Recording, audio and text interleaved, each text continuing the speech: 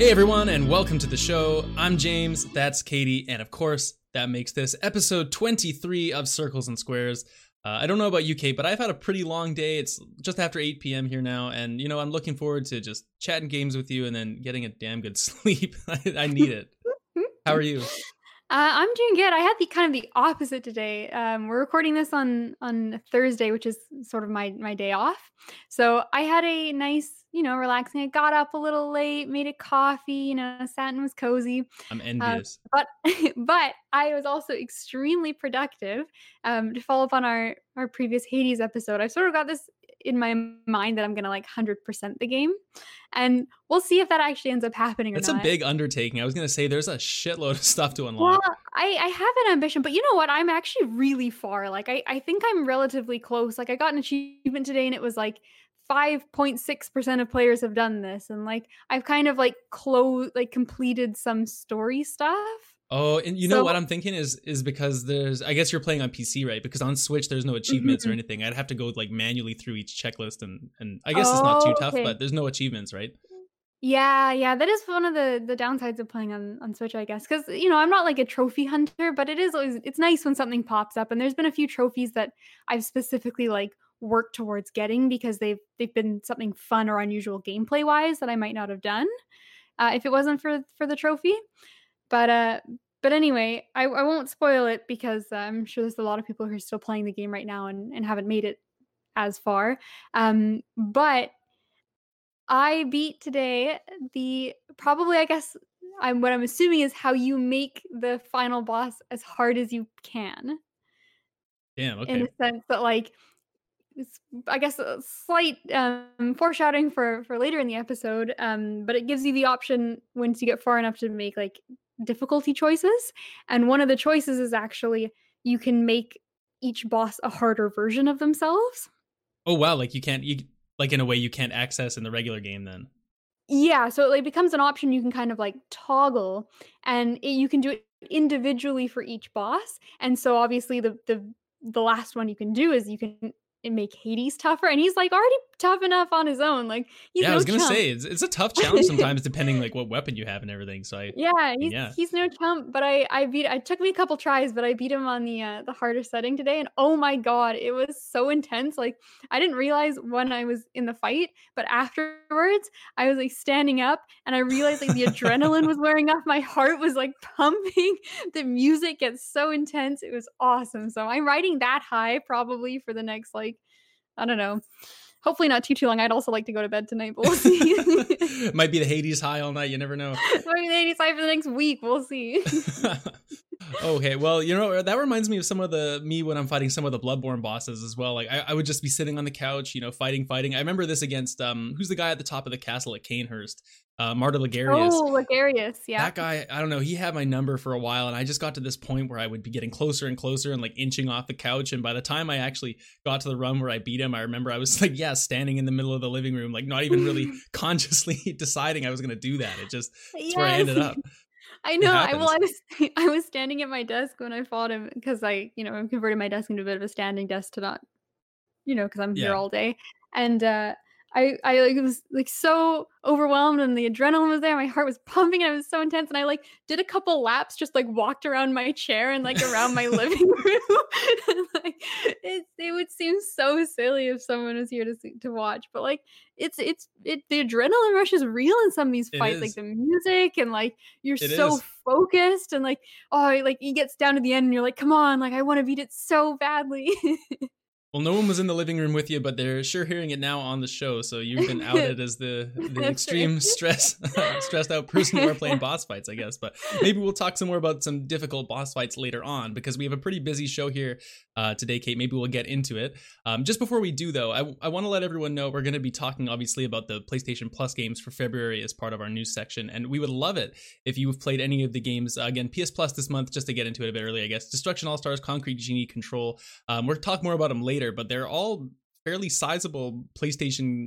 Two of them are exclusive to PlayStation. The other one, Control, obviously is just a big game. So if you have any thoughts on these leading up to the next episode, feel free to send us a message just with your thoughts on the game or question you have. about what we're going to be playing with any of those 3 games to circlesandsquarespod@gmail.com. We would love to read them out, answer them on the show. At the end, we do a listener mail every episode, so thank you very much for anyone that writes in. But today, Kate, we're going to be talking obviously about the games we've been playing the last couple of weeks. We'll then be taking a quick break and getting into the news section for the second part of the show, which does include the PS Plus news as well as a couple other stories. And then finally, to end out the show, instead of doing a listener mail at the end and as a shorter thing and then doing another topic before, we're actually taking another listener mail question we got and expanding it into the full third segment, and we're going to have a discussion on difficulty in video games. So stick around for that at the end. But Kate, before we get that far in the show, let's talk about what we've been playing. And both of us, since we last recorded, have checked out the Resident Evil Village demo. Yeah, I think it's called Resident Evil Village Maiden. I think it got its own kind of exclusive title. I remember it did because I had trouble finding it in the eShop. I'm like, where's the Resident Evil? This is just buy the game, but it's called Maiden. So yeah, it's a bit confusing. And it was only on that. Yeah, we mentioned it last time too, but the demo was exclusive for PS5, which is an interesting choice because the game, like we were just talking about off mic when we were just before we recorded, the game is multi-platform. So interesting, maybe marketing decision, I guess, for PlayStation to get the demo. But yeah, what did you think of it? Overall, I liked it. My first impression was positive. I mean, it really just felt like a Resident Evil game. Like I played Biohazard. It was a little while ago, right? Later last year, I think. Yeah, it was not too long ago, and this game really felt very similar to that. I mean, obviously it's got a different setting and the aesthetics a bit different, but it felt very similar. I think it's made in the same engine, like it looks very similar to Biohazard. But overall, I had a positive impression. I found the demo was surprisingly short. Yeah, it was, which is a shame, and also strange, especially too because it was an exclusive. It's like Sony paid a lot, and it was like, like you could beat the demo in 20 minutes if you don't get too stuck. Yeah, I found the same thing. I think that some of the length on what they may probably anticipate is like people are going to go through the demo pretty slowly just because of the fear factor of it, right? You're in some pretty dark hallways and it's kind of like a prison that you appear in at the start of the thing, and not to give too much away for those that want to check it out, but yeah, you're kind of going through some pretty scary environments. So I know, like, for me, it took me, probably about that 15-20 minute range to get through it, although like if I was to go into the demo again, you could beat it in literally probably 2 minutes if you just kind of mainlined it, but that's not the point, right?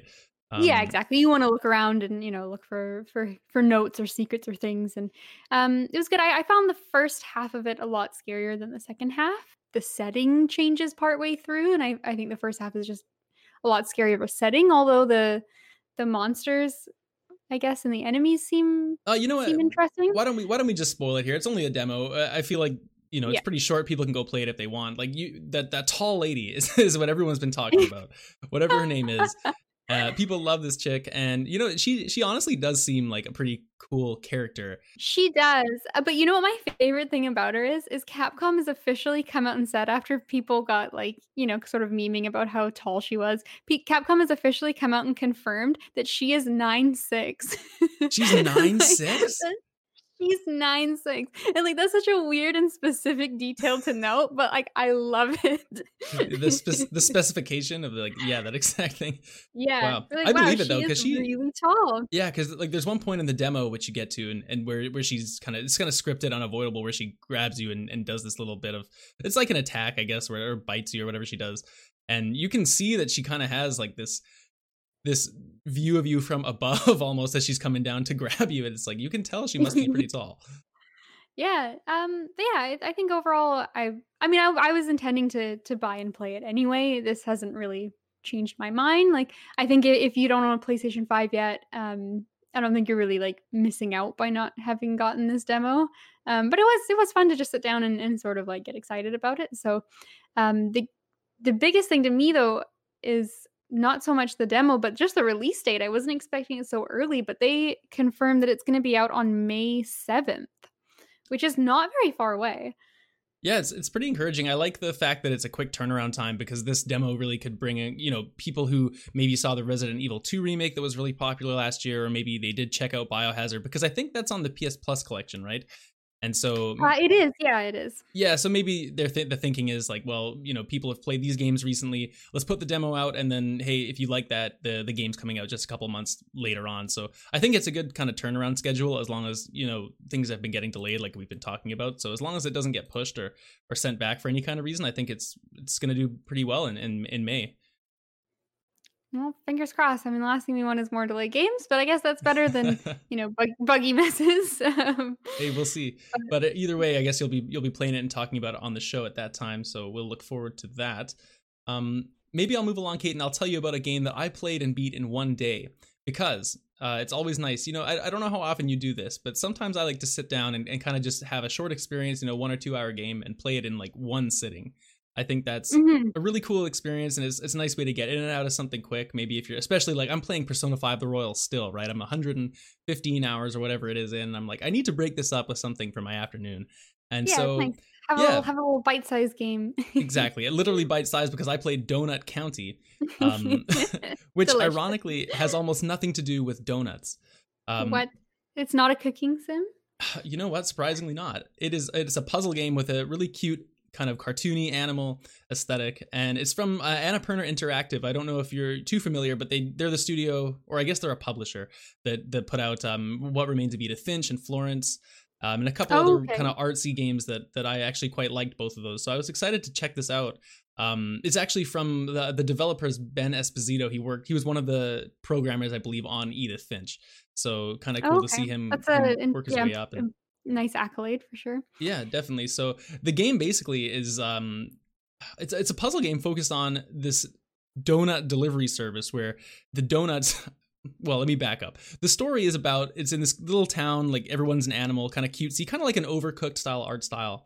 And the alleged plot is that some raccoons have showed up, and raccoons are really into garbage, and so they've started this donut delivery service. But instead of delivering donuts, the quote unquote donuts are holes in the ground, which slowly start to, you're trying to suck up the stuff that everyone has around their yard and get into this hole, because the raccoons want to collect all the garbage, because that's what they're interested in. So you start off, and every puzzle starts like in the front of someone's house, for example, and you'll be this little tiny hole in the ground moving around, kind of sucking up little stones off the ground and little blades of grass, and maybe little small pieces of debris that are on the floor. And then the more you absorb, the larger the opening in the ground starts to get, and you can start to, all of a sudden, you're like, oh, there's a newspaper on the ground, kind of suck that up. Then, oh, the lawn chair the guy was sitting on to read the newspaper is just will fit now. And you start to absorb more and more stuff, and by long, you're kind of sucking in houses and giant mountains, and like basically a giant sinkhole is at your disposal, and you're just destroying everything around. Wow, that sounds like it escalates quite a lot. But I gotta say, if I ordered a donut, like say, it's like 1 a.m. I'm having a hard time. I need a donut really badly. Tim Hortons is on Skip the Dishes now. I order a donut. If a sinkhole shows up to my door instead of a donut, I am not going to be pleased. Yeah, well, the characters in this game, they actually get over it pretty well. Because what happens is, obviously, at the end of every level, if you're sucking people's houses down and all their possessions, they're going to go with it. So the game kind of takes place in this underground type of cavern where the inhabitants of this town are recounting the stories of like what happened to them. And invariably there's like one character that runs a restaurant, and they're like telling you about does he actually sell donuts now? Or is it just go even deeper? Is there another single? Maybe that's for the sequel. I don't know. But it's just cool seeing every character's individual story of what happened, and how they basically, their life has been ruined by this raccoon. And he actually ends up in the hole too. And there's a whole story about how they get out. It's cute and charming, and takes place over a couple of hours time. So it's a nice little, it doesn't overstay its welcome, because the game isn't overly complex. Like there's not really too much mechanical complexity going on. You're kind of just directing this hole around, sinking everything down. There is some like light puzzle solving elements, which are actually kind of creative, where, for example, you can come across a hose or like a pond in someone's yard, and if you put the sinkhole underneath that, it fills with water. So then you can, instead of, when you pick up a box, instead of it just dropping into the hole, it will float in the water. So you need to use that for certain kinds of puzzles. And you can also shoot things out of the hole if you pick up certain items. So there's one where if you fill it with water, you go then past kind of a hydroelectric, one of those wooden wheels, that goes on like a Mhm. factory or something, and you shoot the water Yeah. through that and power another facility. So I mean, it's just kind of little stuff like that that's creative and cute, but it's not really anything that bends your mind too far, if you know what I mean. Mhm. So it was just like a nice light experience. There's a lot of collectibles too. Like there's something called the Trashopedia, which is where you keep track of all the different Mhm. items you've absorbed over the game, and you can kind of go through and read about them and what they are. So there's some stuff there for like achievement hunters and collectible people as well. But in general, I think this game's even on your phone and whatnot too. So if you have some interest, I'm sure you could probably pick it up for $5 or $6, whatever it is. And I think it's worth your time if you're looking for something like that. But I mean, don't go in expecting it's going to last you super long. That's Yeah. my only criticism, basically. Yeah, But that's fair, I but you liked know it. what? Sometimes you just want something, like, relaxing and just, like, quiet to play for a little bit, and, like, I've heard of this game, and I've heard really good things about it, actually, like, I like I'm sure maybe it gets overhyped a little bit, but I've heard the story is quite nice and the writing's actually pretty good, especially because 'cause you're not really expecting it, like, it seems like it could have just been a puzzle game, like, just a light, simple puzzle game. They didn't have to really, like, justify the world or, like, go into tons of detail, but people really appreciate that they did, so Yeah, I've well, I actually heard, definitely like, did. I've heard, like, nothing but good things about this little game, and it's been one that's sort of like, like a Steam sale, I might pick it up, or, like, might be a good Switch game if I start commuting again or something. Yeah, well, it's great. It would be great on Switch, like anything handheld for sure. I played it on PC just because it was on Game Pass for free, so I checked it out there. But I mean, anywhere you can get it would be great. I would imagine it would actually be pretty good with touch controls if you had it on Switch, even. So maybe something to look out for. But yeah, Donut County, check it out if you have an opportunity. If you have Game Pass, it's a great thing to do. Would Mhm. definitely recommend. So yeah, that's for me, Kate. Yeah, what about you? Well, I've kind of done the opposite. I've sort of gone accidentally with Resident Evil to have a horror theme. But the other day, I beat Outlast, which was that infamous horror game, the one with you're a reporter and you like record the whole game through that like camcorder. Yeah, and that was on PS Plus at one point as well, right? I believe. I'm not sure. I don't think I personally have it, but it might have been Mm. previously. I'm not 100% sure on that, but it's definitely like a well-known horror game. And I would say it's probably it's got potential to be the scariest game I think I've ever played. But it's not my favorite horror game. So it's kind of striking this balance where it seems like it's very heavily inspired by both Resident Evil, which like it's almost hard to come across a horror game now that isn't. Yeah, it's so And quintessential, also right? yeah, exactly. So it looks like it's about 50% that and 50% Amnesia: The Dark Descent, which was like That's a scary ass game too. yeah, that game is good. I would say that is probably my favorite horror game. I don't think I'm alone. That game kind of almost revolutionized how Yeah, modern yeah. horror games And work. it's really kind of stood the test of time too, because that game is it's pretty old, Amnesia now. I think it's like the early mid 2000s or something, right? Not to get too Yeah, off like, track. I played that I was in high school when I played that game. Like it Hmm. was quite a while ago.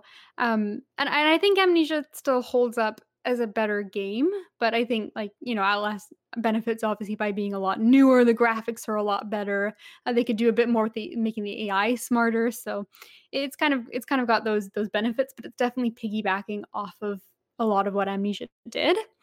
So it kind of works in the same sense as Amnesia in terms of gameplay, where there's no combat.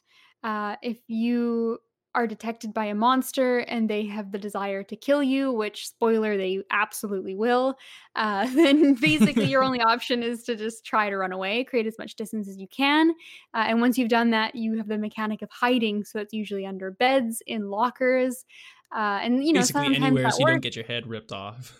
Yeah, exactly. I mean, like, you can sometimes well, you can sometimes, like, try to hide around a corner or, like, go somewhere that it seems to be out of their sight line, and occasionally that will work for you, but there are also, like, designated hiding spots, like, under beds and, in lockers and things where, like, you are 100% hidden, and they will not find you unless every now and again they'll, like, just by random happenstance, just like check under one bed. And that is the scariest thing in the world when you're hiding under the Oh bed my beside god. it and you watch the monster check the bed and you're like the next bed over and you're like, "Oh shit, like don't check mine, don't I check had that mine." I had that experience in Little Nightmares when I played that last year. Just the same kind of, it's definitely not as scary as something like Outlast, but the same kind of tension of like, oh god, I'm under this table, like just go look under that one. Leave me over here.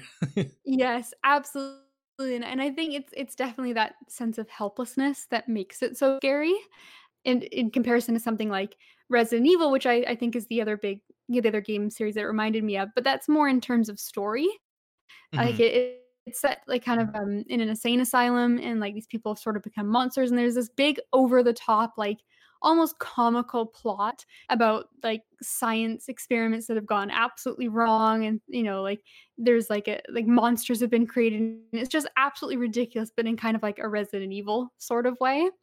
And I think, like, it's serviceable and, like, you find notes as you go along, similar to Resident Evil, and you can read little, like, documents, like an email from one employee to another, or, like, something someone's, like, written down or documented about one of the characters. So that's where, like, the majority of the story gets told to you, and every now and again you meet a character who will have some dialogue with you, because there's a couple that are, like, sane enough to do so.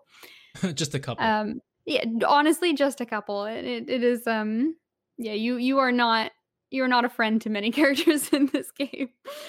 But it's effective. I think, the other thing that makes it so scary and stand out for me, and I don't know if it's the first game to have done this, but it's the first one I played specifically where, you have, like, night vision is kind of a core mechanic, so Like that you hold green your recorder classic. up as you yeah, like the green classic night vision, like, you hold your recorder up as you walk around, and the premise of that is it's kinda cute. The premise is that you're, like, a reporter, and you've come to this place because there's all sorts of, like, bizarre rumors going around, so you've come to, like, investigate, and then you get trapped in the asylum, and then sort of your entire goal is, "Okay, I've gathered enough evidence in the first 5 minutes, things are real fucked up. I should leave." Yeah, that's what a real person would do. Exactly. So, like, you are trying to escape, but you're while you're here and you're locked in, you might as well record as much as you can. So you got your camcorder up, but it gets very dark in most of the areas. So you have to turn like night vision on to see in the dark. But then everything's like green and grainy, and it just adds to that sense of like Hmm. you're so powerless. Yeah, and your field of view is probably a lot reduced compared to what it usually is. Yeah, exactly. You can't see quite as clearly. And then the other tension is the only resource in the game are batteries, so you really don't want to run out of those. So it lends to a lot of sequences where you're kind of like you turn it on for a couple seconds to look around, turn it off, and you like walk in the dark and you turn it back on and you're like, okay, I'm like scouting around a little bit more, and then there's this like constant like on and off pressure of if you should be using your resource or not. Um, Sounds stressful as hell. it does. I think the game is very liberal with giving you batteries, especially if you explore. So I don't think there was ever a point where we were even close to running out when we played, but it definitely like it still adds the tension. And there's difficulty settings that you can play on, which I guess would most likely decrease the amount of batteries that you can find, or Yeah. how quickly you go through them. So but we just played on the regular because it was it's good enough in atmosphere that it's scary enough. I don't Yeah, think you you need don't need like to be adding to that, that's for sure. yeah, exactly. It is working as intended. It's fine. Cool. But yeah, overall I enjoyed it. I think the only downside to the game and my biggest complaint is that I think it is a little bit too long. The I'm not sure how long my playthrough was, but I looked it up and the average playtime is about 5.5 hours. Which doesn't sound like a very long time, but the thing is because you don't really have any gameplay options, it starts to get a little bit repetitive, Hmm. Well, it's pretty because you're mechanically stuck. simple, right? If you get once you get past the horror and maybe get a bit more acclimatized to that kind of setting, all of a sudden you have very little you actually have to do.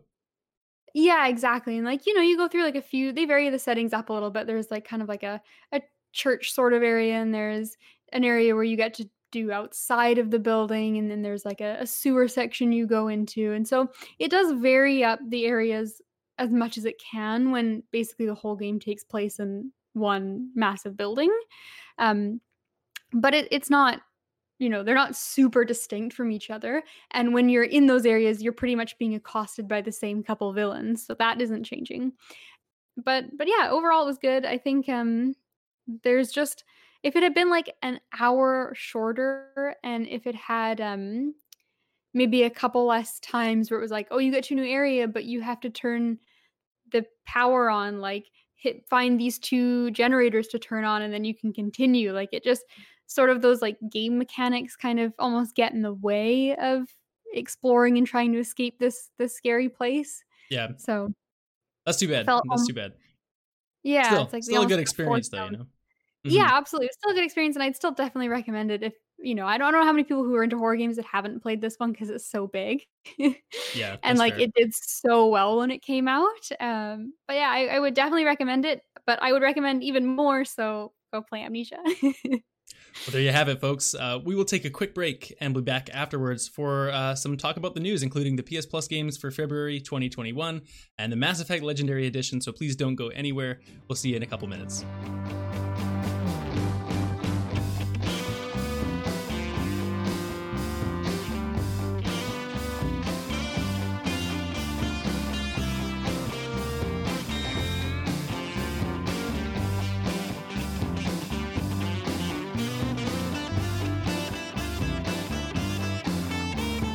All right, everyone, welcome back for the second and middle part of the show, where we will be talking about some news over the last couple of weeks from PlayStation. Starting with, of course, Kate, it is a new month. It is 2021. It is February, and that means it is time for PlayStation Plus selections. This month is an absolute winner as far as PS Plus games go. For those that haven't heard yet, of course, the news did come out a few days ago, but we have Destruction All-Stars coming from Lucid Games. Of course, that was actually supposed to be released earlier in the year, but it was changed to a PS Plus title a few months ago and is out this month. We also have Concrete Genie from Pixel Opus and Control from Remedy, which does have the Ultimate Edition included for the PlayStation 5 upgrade, so that's really exciting. Kate, I don't know where we even start with this. This is three pretty strong selections. Yeah, this is, like, the best month that's happened in a while, aside from maybe the Hollow Knight month, that was really nice. Mm-hmm, mm-hmm. But this is like, yeah, Sony's been like, "Hey, happy Valentine's Day, like, we really love you." We love you. Take these games. Yeah. So for This those is of you that lovely, yeah.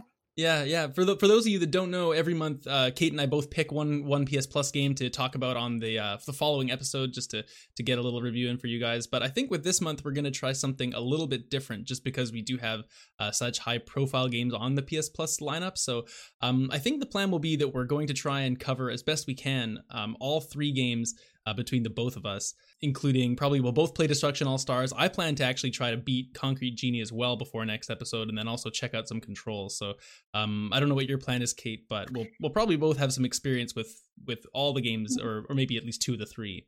Yeah, Destruction All Stars, I'm definitely gonna play. It looks like a fun kind of like, party game sort of experience. Concrete Genie, and I'm hoping it's alright. I always mess it up. I want to call it Concrete Jungle for some reason. I don't know why. That's like a weird. It is a game on PlayStation 3, like one of those indie games that came out near the start of Yeah, the console. But yeah, totally different. yeah. I don't know. I don't know. I don't even think I'm getting it mixed up with that. I just, for some reason, Concrete Genie it doesn't stick in my head properly. But I want to play that. I remember seeing it. I think at E3 one year and thinking it just looked like it looked like the game equivalent of like watching a Pixar movie Mm-hmm. or Hey, like anything. spoilers! I started playing it last couple nights, and it's Ah, really beautiful. I really like it so yeah. far. Yeah, it looks just so wholesome and wonderful, and I kind of forgotten it exists, so I'm really excited to check that out. Control's a game that's been on my list for a very long time, and time permitting, I would love to get around to it. But I feel like I'm playing a lot of games right now, and I don't want to like Oh, you can't overdo it. yeah, I don't overdo it. I don't like play the first couple hours and then like fall off of it. So like I don't know. I might save that one and play the other two, but like definitely I'm very excited about Control. Like that game has been on my playlist for a long time. Yeah, no, same here, and I'm so excited to check it out with the PS5 upgrade, just because I know it does add in a lot of ray tracing and controller adaptive trigger stuff. So yeah, I'm really excited to jump into that. But in any case, we will have more talk about those three games next episode. And like I said at the top of the show, if you've played any of those and have any opinions or thoughts or questions for us, please send them in. Our email address is in the description of this podcast or wherever you're watching the show. But Kate, why don't we move along to our second news story, which is that we have a release date for the Mass Effect Legendary Edition. Everyone celebrate. This is the best news. I am so happy. Of course, Mass Effect is coming out on May 14th, which is actually really close to Resident Evil now that I think about it. So we're probably going to have some pretty damn good episodes around that time of year. Yeah, it's Um, actually just exactly a week after if everything goes to plan. Yeah, so we have Mass Effect coming out. The release date's awesome, but the one piece of news that I'm getting to here, which is from IGN Rebecca Valentine, is saying that the game is not going to have a strictly PS5 or Xbox Series X version, which is disappointing news, even though it does kind of get the increased frame rate and loading times and whatnot from just upgrading the PS4 version naturally. But it is a bit of a bummer just because I mean, Mass Effect is one of the bigger franchises in gaming, or at least it was back when the games were kind of more current. And it would have been nice to have, you know, a true PS5 version, but I mean, I'll take whatever I can get. I would love to. I can't wait to go back and revisit the trilogy for myself. Yeah, I know you're a pretty big Mass Effect person. You didn't even hate the last one, which is impressive Oh, for a Mass Effect fan. you know, the last one isn't bad. It's just the original trilogy is so damn good, and when you're comparing it to that, it was gonna fall flat. I think it's just wasn't what it needed to be, but it wasn't like terrible. Yeah. Just my take. Yeah, that's fair. I mean, I'm you're definitely the Mass Effect expert. I played maybe the first half of game 1, and, while I really did enjoy driving the Mako around, I just didn't really stick with it. You're the only person I've ever heard that enjoyed the Mako. No, no, I'm joking. The Mako was fucking awful. It's trash. Okay, good. The I was Mako gonna was say, like, what the hell? What are you talking about? I'm a you know what? I will say it maybe beats well, I'll say maybe it beats driving around the Borderlands cars, but you know what? That might even be a tough contest. Oh, come on, it's not as bad as that. Well, yeah, it's pretty bad, but We'll see. you know what? I like Mass Effect and I respect it a lot as a series. It just wasn't for me. I'm not into the space setting Yeah. Well, it's too good. much. It's good So because you're more of the medieval fantasy stuff than me, so it works out. exactly. Uh, I'll play Resident Evil, you play Mass Effect, and we'll call it a deal. It's covered. It's covered. The other piece of cool news that came out of this was that they confirmed Jennifer Hale. She plays female Shepard in the third game, but they've confirmed that she's coming back to do Fem Shep for all 3 games now.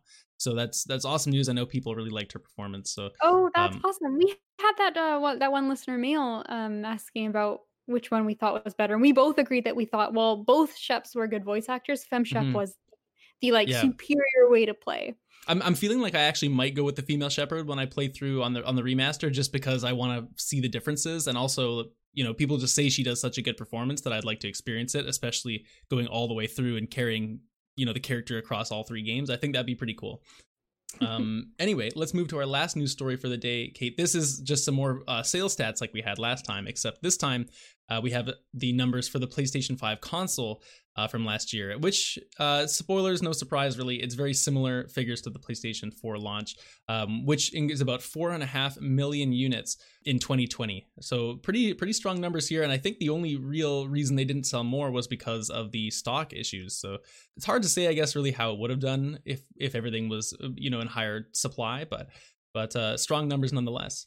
Yeah, I was sort of surprised. I mean, just based on the fact that like it's so hard for people to get their hands on them, and like yet the sales numbers are still fantastic. So I think that's just a testament to like, you know, how big the console is, how many people want it, and then also like unfortunately just, you know, how many like I would like to know that number of how many people were actually people buying the console or like, you know, scalpers and bots online eating them up.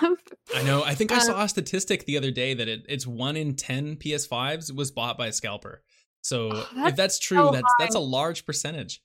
That is really concerning because that is a huge number, especially when you consider like just how many have been sold so far. But I guess in a positive light, it bodes really well to, you know, how well the console is going to do, in the fact that it, you know, it's performing well already, and that also like there's still so many people waiting to get their hands on one. Um, and the other thing this article points out that I thought was interesting was that, and I don't know if this is something we'd heard before, but they're actually selling like the hardware is apparently selling like At being a sold loss, right? less than it costs to make. Yeah, it's being like sold at a loss, and they're like obviously intending to make up their money on like PS Plus subscriptions and like game sales and stuff like that, peripherals and controllers and things. So, Yeah, I know a lot of um, consoles kind of go for that strategy, and I think it kind of makes sense because I know we were talking a lot about like price point numbers before the PS5 came out, and they hadn't really talked about it for so long leading up to the launch, and I think it's just one of those things where even if you're selling it at a launch, you just or at a loss, sorry, you can't really price yourself out of the market in that way, because I know like with last generation that's kind of what Xbox did, and it set them so far behind because nobody thought it was worth spending an extra $100 just to get that console, you know. So even at a loss, I feel like this is really the only way they could really do it, and then like you said, try and make the extra cost up on subscriptions and games and that kind of thing. Yeah, I think it makes sense, and like, yeah, like you said, I think like the price that we played for our PlayStations by actually buying one, not through a scalper, was reasonable. It was kind of like what we were hoping and expecting for, and so it obviously is working out for them. So Mm-hmm, mm-hmm. that's great. Hopefully, we can just get more PlayStations in the hands of people who actually want to play them. Yeah, it's scary. It'll be scary to see how much, how many more end up being sold. To be honest, because like one other stat in this article is like PlayStation's revenue apparently increased 40% last year, and it's like, man, this is supposed to be a hard time for a lot of people, and yet there's like millions and millions of dollars changing hands over PlayStations, and that's only the PlayStation. There's still the Switch, was sold like, you know, even crazier numbers, and same with Xbox, and selling a lot too. So it's just one of those things. Like, man, this industry is like really growing right now thanks to COVID, it seems. Yeah, And no kidding. Like I'm definitely not like a business person, but like it would be interesting. I'm sure there's stats out there, but yeah, like this industry's kind of like it's almost like a good thing. Like people are stuck at home, like they have so much more time for hobbies, or maybe like are looking to get into new hobbies. So like it's a great time to be a gamer. amen, amen. It's always a good time to be a gamer, though. You know what I mean? Yeah, it's probably something you put on like a T-shirt that you buy at like Old Navy. Oh man, we got to get those t-shirts made. It's a good time to be a gamer. It's a good time to be a gamer. Oh I man. love Okay, I need a break, Kate. Let's take another short break, and then we'll come back. Maybe get into some discussion about video game difficulty. So please take a break, and we'll see you again in 1 second. Please don't go anywhere.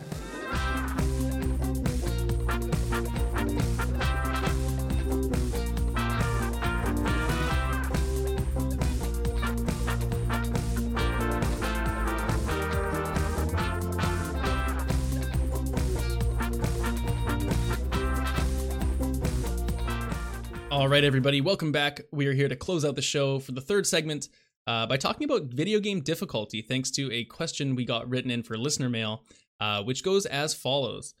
What are your opinions on the difficulty of video games? Do you believe all video games should have difficulty settings built into the options, or are some games better left the way the developers created them, despite their lack of accessibility to lesser skilled gamers? It's a big question, Kate, and I know like difficulties kind of become a big topic kind of in the industry over the past few years, especially with the rise of kind of the Souls games, and I'm sure you have a lot of opinions on those. But yeah, it's a big question. What are your kind of overarching thoughts? Where do you want to start? I mean, it is a big topic and it's a very controversial one as well. And I think these kind of questions always they're hard to come up with a definitive answer. It always boils down to like, well, it's sort of a case by case basis. And I think the most important thing to look at right now is like why games have certain difficulties. Like, is there a reason for them is integral to the experience the developers want to convey and have you play through it. And like also like what kind of reasons do people want easier modes? Like, I think there's in a broad sense, there's things like disability options, like a colorblind mode, and things for that. People who have disabilities, like all games should have that where possible, right? Like, Yeah, those yeah. are just things that like what's the word? They exclude Accessibility, certain right? people. Yeah, exactly. Like I think like anything that can help include someone is generally a good thing. And so I think I kind of like edge on the side of like, when it's possible, it's good to have as many options as you can, and like to have more people be able to experience a game, that's only good. But I definitely see the argument from the other side and think at the same time, even if it's kind of contradictory to how I feel about, someone else having a different experience doesn't take away from my experience. So I kind of contradict myself and then saying that like I think some difficulties are integral to how the vision of the game, and I think to remove them or make it easier would kind of like Mm-hmm. change It would how change the the game. experience, right? Yeah, and I think that's sort of like I think the developer does have that ability to say like, "No, we want it played a certain way. This was our vision." And I think that's something that they're allowed to decide. And if that means that, you find a game is too difficult for you or you don't want to play it, like I think that's acceptable for them to say, "Well, then maybe this is an experience for you. Maybe you're better off like watching a let's play or engaging with it in some other way or just playing something else." Like so I don't know. I feel kind of conflicted on both sides of it. Yeah, I agree with a lot of what you said, but I have I think there's a clear distinction to be made here of what we're talking about, because I think there's a lot of not misconception, but a lot of confusion, and this is something Danny O'Dwyer talks a lot about. Kind of, he's the guy from NoClip. Mm-hmm. I've watched a lot of what he had to say, and I really agree that with what he has to say, that difficulty is not the same as accessibility, and I think I really want to make that clear. Especially like you're talking about the accessibility options, colorblind modes, you know, any kind of thing to slow the game down so your reflexes don't have to be quite as skilled if you're someone that has some kind of impairment that prevents you from having, you know, that split second reflex, or whatever kind of disability someone may be living with. I think that we're totally right about putting as much accessibility as possible in every game, to make like text size, you know, augmentation, HUD augmentation, all these different things they're putting into games now. It's awesome. And to me, I kind of lose this argument a little bit because in the sense that I don't think accessibility has anything to do with the difficulty of a game. Like this question for listener mail is saying, you know, should games be left the way developers created them despite their lack of accessibility to less skilled gamers? Well, just because someone needs some accessibility options, in my view, doesn't mean they're a less skilled gamer. That's a different argument than like being able to play because of you know, let's just say color blindness as the example we'll use to have this argument. But to, like, you know, do you know what you mean? That's the difference that I kind of differentiate. And then difficulty to me is more so like how the game plays. And to me, if you're not good at a game, like I'm not good at the Souls games in general, right? If we want to use that as an example, I suck at Sekiro. I can't beat Lady Butterfly. I'm not someone that needs to use an accessibility option to play it. And I'm just a lesser skilled gamer at the game, and I can't beat it. And so I don't think there should be necessarily the same argument for someone who, like me, that doesn't use the accessibility options as someone that does need to use them in order to be able to play. Yeah, I think it's a really good distinction to make, and I think unfortunately there's a lot of overlap, especially with certain things like you mentioned, the reaction time maybe not being as quick. Like some of those things you can't really get around. Like it's going to be tied to the difficulty. Like, you know, like Souls is going to come up. Like I don't know how you make that a better experience for players that very fundamentally changing the gameplay. But I think that like definitely while there is that overlap, it still is an important distinction to make. Like, yeah, accessibility versus difficulty is not the same thing. And like there's like colorblind modes are like becoming so prevalent in games, and I think that's fantastic. Like it obviously doesn't change the difficulty of the game. It has nothing to do with how difficult it is, but it makes it, you know, a lot more comfortable of an experience for people who need that option. And like there was a game recently too, and I wish I knew the name of it. I just saw it sort of like in a YouTube clip, and it was a game that had like spiders as an enemy. Yes, I know what it is. That's that Xbox game on Game Pass where it's like the survival game, but you're shrunken down like Honey, I Shrunk the Kids, and you're in the garden. Whatever it's called. Oh man, it'll come to me. But go ahead. Yeah. It's wonderful, and I don't know if I ever learned the name of it, but it was so beautiful that they'd made options to like adjust how the spiders looked for people who have like arachnophobia. And the funny thing about that is some of the spider options, like, cause you know, like a lot of people who have trouble with that, it's the way they move, right? It's the way they skitter, or like, you know, it's the eyes, like there's some distinct part of a spider that bothers them. But so some of the options, so you can take away its legs and its float, so you can take away its eyes, but like some of them are like almost scarier to me personally. It's like, I don't know, this like weird floating spider, like, oh, this is like, and now it's a science horror creature. It's grounded, by the way. Yes, grounded, that's right. But yeah, I think stuff like that is wonderful. And I think like, you know, I don't know what kind of person wouldn't agree that should just be an option. But I guess maybe we should get into specifically talking about difficulty as well.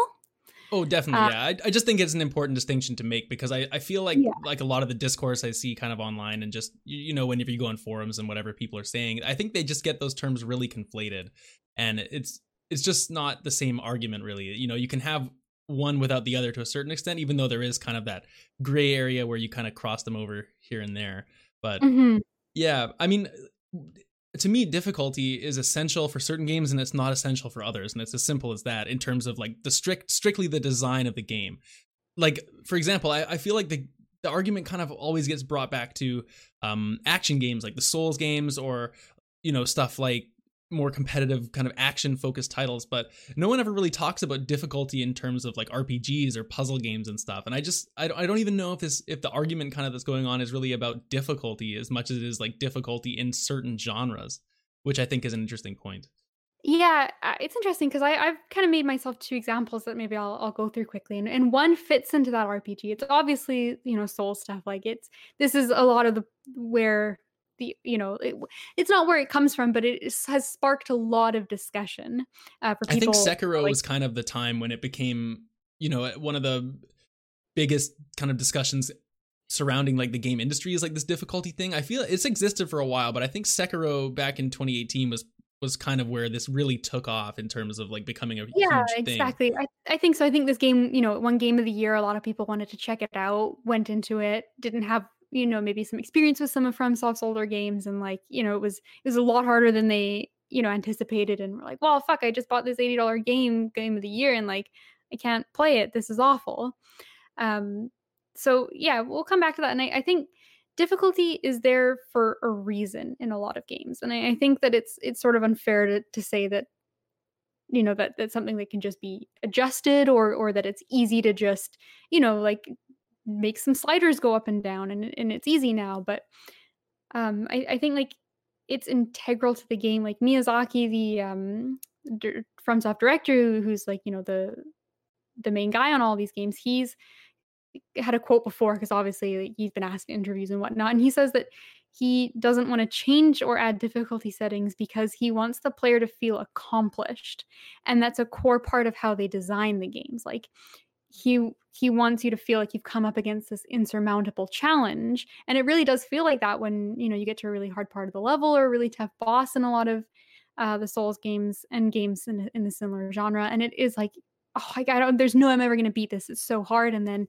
you sort of like improve as a player and it clicks, and you beat it. And it genuinely does feel like a wonderful sense of accomplishment. Um, so I think that would be diminished if the difficulty wasn't there. And then also, Agreed. But maybe I'll make my point after you, I guess. But okay. yeah, And also, I think it's subtle, but it does a lot for atmosphere. And Dark Souls in particular is like this. It's very bleak and oppressive, and you're kind of searching for hope and light in these really grim worlds, and you're 100% an underdog, and that is told to you kind of in the story and the lore, and your character and who you are in the in your place in the world. But it's also reinforced by this gameplay of like it's so hard, and anything can kill you, and you're up against like the such a massive challenge, and you're fighting literal gods when you're just like a little human. And I think that, like, yeah, in one hand, I do understand, like, it sucks, like, some people wanna experience the story, or, like, maybe there's one particular boss that they're stuck on that, if they could skip and get through to the next area, be fine. But I think some of these games, they do put in, like, ways to help, like, you can summon someone to help if you're having trouble with the boss, and, like, they do kind of give you little bits and pieces here and there. And I don't know, like, it it just seems like there would be a diminishing effect for how the interesting. feels if it wasn't so hard. Like, it was a core idea and intentional part of the game's design. And I think, like, well, like, I don't know, I'm so conflicted. Like, I want people to be able to enjoy it, and to, like, have a good time, but at the same time, like, I don't think the developers are, like, villains for not adding it in. Like, I think it's kind of up to their discretion. It's like, at the end of the day, it's their art that they've created, Yeah, and yeah. Well, that's the thing, right? it's up to you, right? So Agreed, agreed. I don't know. I feel like I I feel like the more you were talking there, the more I actually disagree with a lot of what you had to say, and that's interesting because hmm. I feel like we're usually on the same page with a lot of stuff. Okay. Um, Interesting. Okay, maybe I'll give you my other example, and then you can tell me if you still agree or disagree. How's that? sure, sure. How about that? My other thing that I come up with, I actually think is almost a better example, but it was maybe the less necessary one. Is I actually thought of the game Darkest Dungeon. Yeah, that Uh, game. Yeah. which is it's a relatively hard game. I think it's kind of more of like a decision making turn based RPG, but it's kind of centered on the core concept of like the psychological horror of exploring dungeons and fighting monsters and like the trauma your characters suffer. Mm-hmm. So And then you go crazy in that game based on how long you're in the dark or something, right? As well. Yeah, so basically what happens is it's kind of built around this tension of like a risk reward system of like how far you're willing to explore each dungeon to like level up Yeah. more, get more resources. But then you're also managing your character's sanity levels. And so like if you push too far in a dungeon or like don't have a good run, your characters end up with all sorts of like issues such as like they become paranoid or they become like hopeless and they have like all these negative like status conditions based on like what they've experienced in this like kind of like Lovecraftian dungeons you go through. And then so that's the main part of the game. And then the other half of the game is kind of like a little like city management sim. And you have to like, like let them pray or like do something to sort of like get their sanity back. And I think like that's kind of like what the game is about. Like that was their idea. So like if the game wasn't difficult, and it's not like incredibly hard, but it is hard. But I think like it would almost kind of trivialize the tension of the game if it was, if like the experience the developers want you to have is that like tension of the risk and reward. Like, is it, do I push on for a little bit more? Is that too greedy? Should I just leave the dungeon now, come back later with like a fresh party? Like, is it worth it or not? And that the game was just too easy, like you wouldn't have that. And I feel like the game would lose a lot of like what actually makes it interesting because it's supposed to be a kind of like psychological aspect of it and like almost like you're humanizing these characters with what they're going through. But that only works if there's actual danger. So I Yeah, think like yeah. I I think in some cases the difficulty is justified and it's there for an intentional reason. Yeah, I'm going to start with what I have to say about it, I guess, with the caveat that I agree that the difficulty is an intention of certain games. Like you're just like I'm not playing Donut County for a difficult time. I just wanted something easy to play. Mhm. When I play something that is more difficult, say, Darkest Dungeon, or I like The Messenger, like I just spoke about a couple episodes ago. I like the challenge of that game, and part of the thing is the satisfaction you're talking about of like, wow, that was a hard boss. Like, thank God I beat him. I feel really good about myself. Like that. Yeah, totally understand.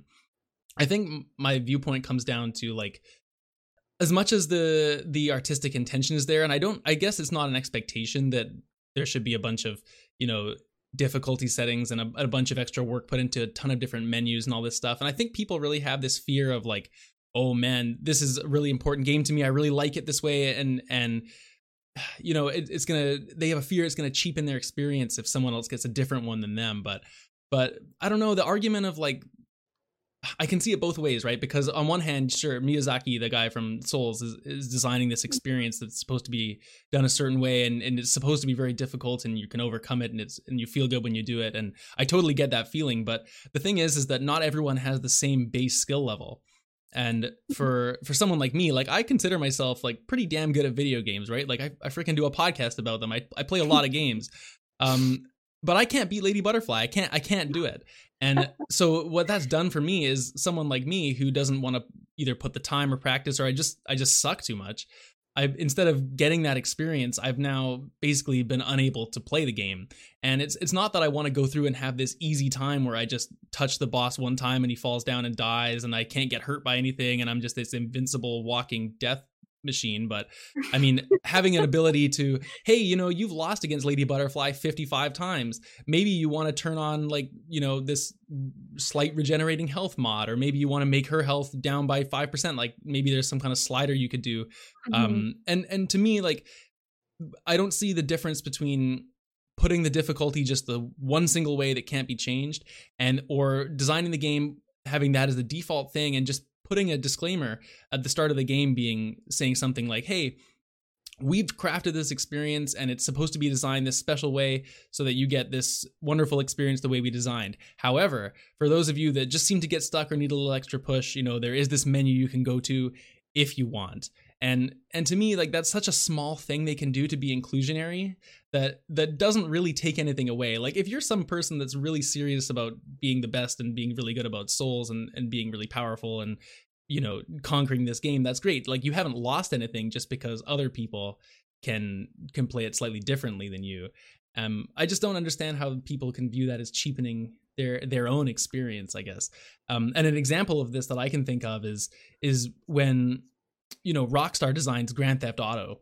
They're not designing that game. Their intention is not that you're going to go and steal 10 sports cars and run over hookers and just drive around until the police catch you. Like, maybe it is now because that's kind of what it's become, maybe. Right? But that wasn't what it was like in like Grand Theft Auto 2 and 3, like Vice City. Like you're supposed to go through and do the missions and do the side quests, and that's their intention. But people had more fun playing it a different way, and so like, why is that okay in a game just because we don't care about the difficulty of Grand Theft Auto? Yeah. You know, I'm kind of playing devil's advocate a little bit, but I 100% I do agree with you. I think what it comes down to is not like what's ideal, but just sort of like, you know, what's expected and what's realistic. I think like ideally, like, yeah, those options are just a good thing for certain people, right? Like, and I think you kind of hit the nail on the head with saying like the game should explain to you kind of what's intended, but here's an option if you'd still like to deviate. I think that's a really good point in the sense that like it's kind of like the perfect counter argument for what I was saying. Like, you know, developers can still give you what's their intended experience. This is my vision for it, but just in case, here's a caveat to that. And so, you know, you don't have to worry about, you know, am I getting the right play style for me? Is this what I should be choosing? Like, am I playing the game right? Because, you know, you have the confidence that you are, or you know you're making that choice to change it. Like, I think the worst thing games do, and I hate it when I start a game and it's like, which at the very beginning, before you have any context, like, which difficulty mode would you like? And it's like, easy if you're a baby, normal, the normal mode, hard if you're like not a coward, and extra hard if like you're a super badass. And it's like, that doesn't tell you anything. Like, yeah, right. And what if you only need the difficulty changed in a certain aspect of that game too, right?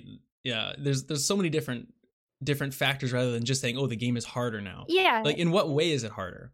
How does it change when you change that difficulty slider? Exactly. Like it's so vague. It's not really helpful.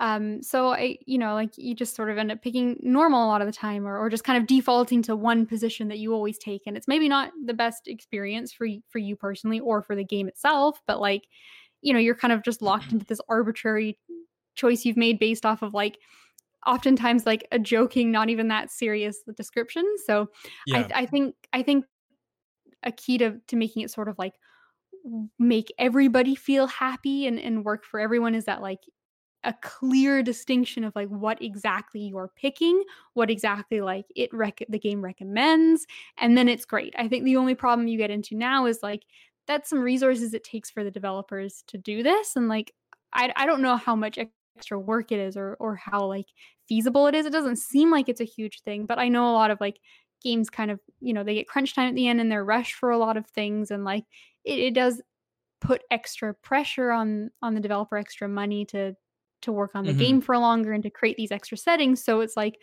if they put it in, I see it only as a good thing. But I also think that if they don't put it in, like, I don't think they should be villainized. Like, some people get really extreme into the argument and like, you know, like kind of like, oh, there's almost like that entitled sense of like, well, why didn't they put in an option for me? And it's like, well, it would be wonderful if they did. That would be absolutely lovely. But like, you know, like, yeah, there's a point to which it's realistic and a point to which it's not, right? Like you can't take every single game and expect it's going to have 200 different difficulty sliders for specific different things. And I totally get that. It's not, I mean, there's always going to be, no matter if you were to have the best intention and put the most diverse difficulty settings ever, there still would be one person on the planet that does buy the game and there's some way that they're still unable to complete it for a difficulty reason. Again, not talking accessibility, just difficulty, right? I thought you were going to say there's at least one person that will complain. It's like, of course. Oh, no, of course. Also, yeah. Yes to what you said, but also yes about people just complaining because they will no matter what. Exactly, yeah. I don't know, like a good example for me too, I go back to sometimes with this discussion is Celeste, right? I played Celeste a couple years ago on my Switch, loved it. I loved Celeste. I had a great time. I managed to beat the campaign. I did not get all the collectibles. I couldn't be bothered to do that, but I completed the campaign and I did it on the normal difficulty. Do I feel less accomplished for beating that because some people turned off the fact that they don't get killed by the spikes? No, I don't, and I'm only happy for that, because it probably, like you said, did it take more resources to put that feature in the game? Probably a few, right? Small team making the game, but then also, how many more people have bought that game for like a little kid, for example, that's just getting into games and liked the way it looked, but didn't understand it's like a difficult experience. So they buy it for their kid, turn that mode on, and then they sold another copy of the game to someone that wouldn't have otherwise played. So you can balance that side of the argument also, like, to a certain extent. Mm-hmm. Yeah, exactly. And I think in an ideal world, it's good. And Celeste is one that kind of comes up a lot in this discussion. I haven't played it yet, but I know that it's known for having really good difficulty settings, like you said, like, turning off very specific features like spike Mm-hmm. traps, or like, like having different health adjustments, or like having the game move a little bit slower. And like you can kind of toggle all those things, which I think is Yeah. fantastic. And I think the game I played that I think is the best approach to that, with adjustable difficulty, which I think is the best way to do difficulty. Kind of having you let the players pick and choose what aspect to toggle. Yeah, I totally agree And with that. I really like the way that Supergiant does it. So Yes. it's in Hades as well, but it even goes back to their first game, to Bastion. And the way they do it is really clever, because it isn't they do it almost like in a positive way. Instead of a negative, there's that negative connotation of like, well, I'm making the game easier, like, ugh, like I don't want to do that.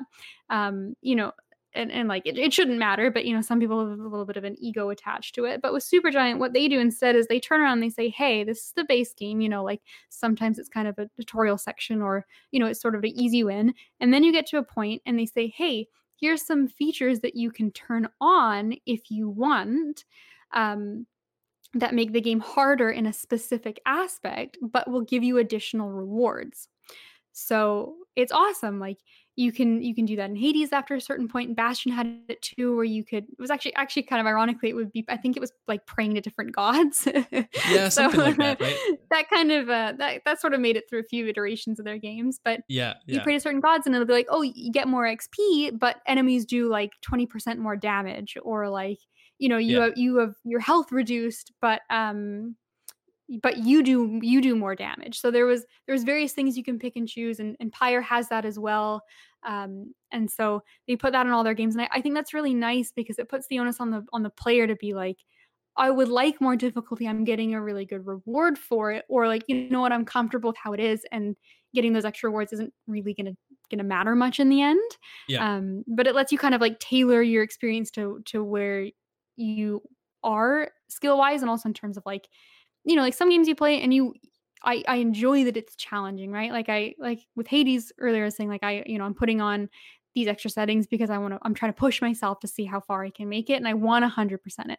But there's other games too, like in Pyre, for example. I never turned on any of these extra settings, because I'm just sort of wanting to experience the story. The gameplay isn't a focus for me, with that one in particular. So I think those are the best approaches and the best settings, and letting I think so the player too. kind of like dictate how they wanna play. But again, it's sort of like it needs to fit the framework of the game. So there's so many variables that go into it. Yeah, I think for the vast majority of games, there is an argument to be made that they could do stuff to put those type of difficulty settings in some way. And of course, Mhm. there's, I mean, maybe to summarize like the conversation is like there are specific examples where the difficulty is part of the game and intrinsically tied, but I don't know. I feel like that is not the majority of games, and the ones that people pick out where it is tied to the difficulty are few and far between. Honestly, I don't know. Like I feel like that's a really Souls thing to do, to bang that drum one more time. It's like that's kind of the argument for those games, but and like other ones too. I guess like some other difficult. I'm trying to think of one on the top of my head here. I'm drawing a bit of a blank, but I Honestly, mean, like, I think the most difficult games are games like platformers. Like, what I have trouble with the most is, like, I've been playing the, like, Crash Insane trilogy, and holy shit, oh that game man. is hard. Well, those are old though. That's a whole different argument, because they're tough Yeah. because games were made just tough as nails because they were short But and you had exactly, to but I think draw them out. that's a good, like, example that I've just on the cuff thought of. Is I think the new one, Crash 4, is, like, you can turn off lives and just, like, get to go from the checkpoint, whereas in the original Crash, you run out of lives, you have to start the level from like the very beginning, which makes it so much harder. And it's like, well, now it just feels repetitive and frustrating. But then at the same time, like, I don't know, if you're a purist on that game, you're like, well, that's part of it. So, yeah, but that's just such a false way to make something harder, though, in my opinion. Just because you can't execute it a certain number of times in a row, it doesn't make it harder. It just makes it more tedious. I agree. Anything that, lives are bad, folks. Don't make lives. If you're making a game, and if you're a game developer listening right now, just do not make a life system.